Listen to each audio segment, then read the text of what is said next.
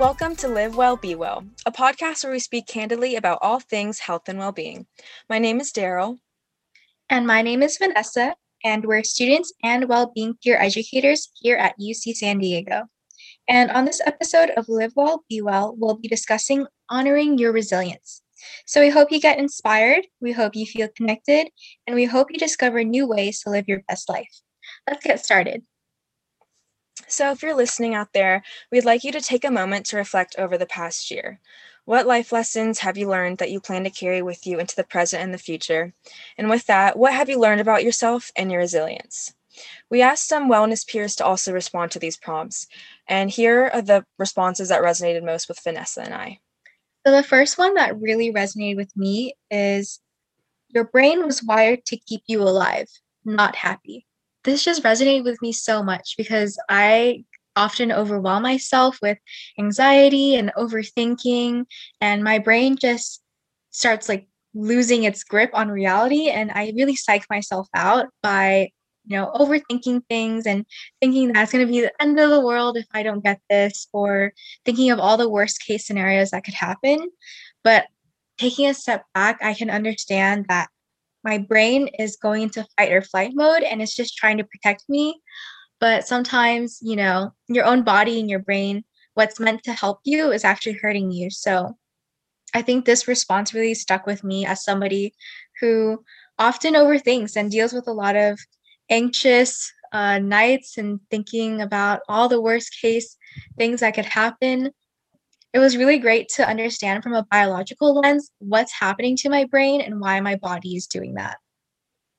Yeah, I completely agree. And I just really like the perspective that this response had in kind of honoring just all your emotions. And it made me think about viewing my emotions not as good or bad and not giving my emotions that much power. And everything I feel is valid and one feeling isn't better than the other. We're human and we're going to experience an array of emotions and feelings throughout our day. And I just really liked how this response just kind of put that into perspective, that our brain sometimes isn't going to want us to be happy all the time. It's just trying to survive. But with hard work, like with work and mindfulness, we can make a stronger brain that will help protect us from obtrusive thoughts that can kind of throw us off our day. Yeah, absolutely. And another response that I really liked was you have all the answers and knowledge you need already within yourself. And I feel like that goes hand in hand with the previous response because um, sometimes we might, have our brain throw you off. Like you said, Daryl, your brain might throw you off. You might start feeling these emotions that you perceive to be negative, like stress and anxiety and concern or sadness. But in the end, despite all the uncertainty and the ambiguity in the world, you always will have yourself. You'll always know within you. You might just not be able to see it at the moment. And I think a lot of people, not just college students, but us in particular, we're going through it. We might not know what we want to do after we graduate. We might not know what next year looks for us, even right now in a pandemic, what next month looks like for us.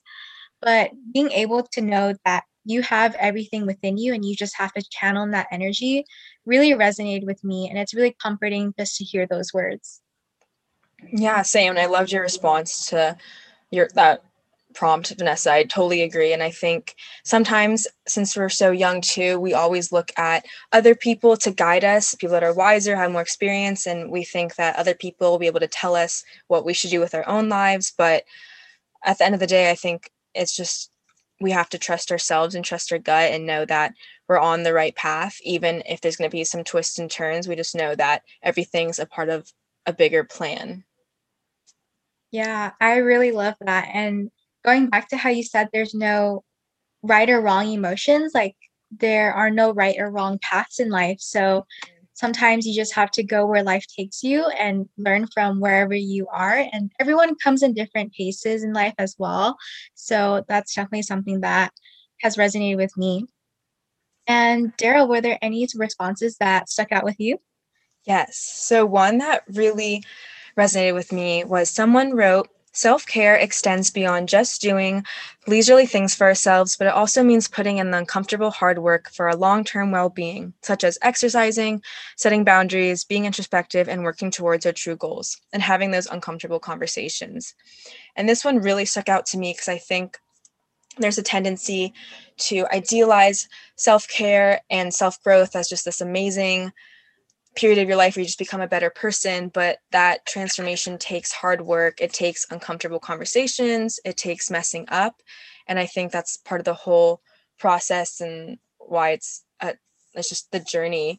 And I think having those uncomfortable conversations as someone that was a people pleaser and still is was definitely very new and very challenging for me. And it felt like I was being a bad person or I was doing the wrong thing because I just wasn't used to putting myself first in my relationships, so my friendships and just how I interacted with people day to day.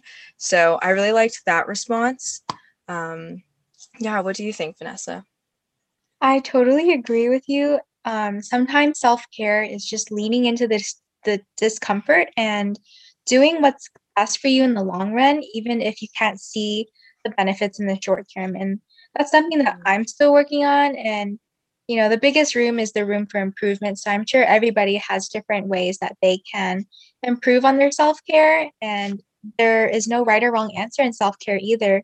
What works for you might not work for somebody else. So I think that's really important to keep in mind. And I also want to touch on how self-care is really romanticized now. Sometimes we think of self-care as like putting on a face mask and doing a bubble bath. But self-care is sometimes those hard, ugly things, or things that seem ugly and things that make us uncomfortable, things that we're afraid of.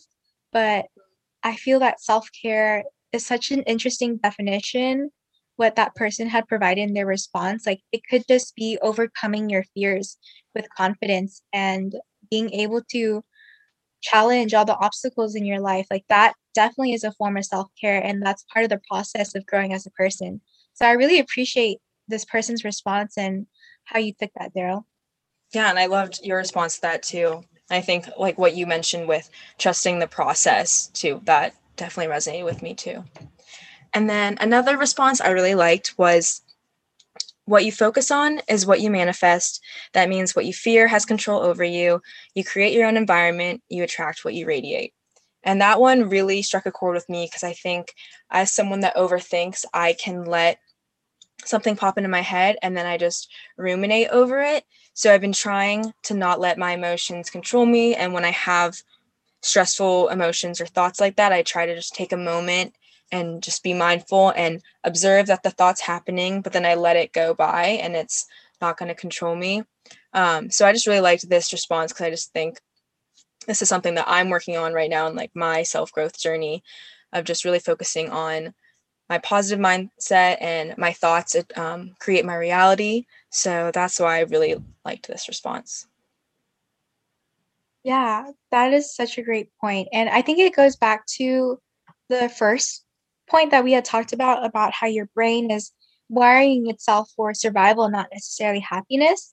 And Mm-hmm. so going back to what you said about like overthinking and like having these intrusive thoughts, I think one thing that I do to cope with that is meditation. And sometimes if you use a guided meditation, the person will say, um, acknowledge the thoughts that are coming. Like, it's not meant to chew away those thoughts and completely ignore them or avoid them.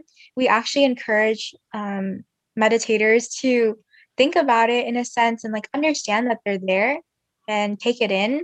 But we also want to channel in like calmness and peace and balance in our life. And so there is like this difficult journey of navigating how can I still um, control my emotions and my thoughts because they might always be a part of you.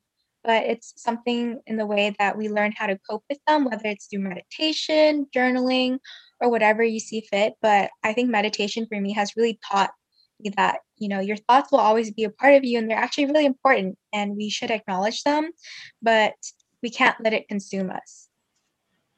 No, I totally agree. That's such a good point. Thank you for adding that. And I remember I listened to one meditation where they said, if it was as easy as not focusing on the negative thoughts, like we would have done that by now, but there's a reason we're having those, quote unquote, negative thoughts. They're just thoughts, and not giving them power to them, I think, is the first step where we can just, like you said, acknowledge them and then let them pass. And with that, we hope that these responses also resonated with you as well and you took away something from this episode. So with this, we'll conclude this episode of Live Well, Be Well. If you like what you heard and would like to learn more about topics related to health and well-being, there's much more to come. Be sure to check out our website, healthpromotionservices.ucsd.edu, and follow us on Instagram and Facebook under UCSD-HPS. Stay tuned for next week's episode of Live Well, Be Well. Until next time, be kind, be true, be you. And remember, to be well is to live well.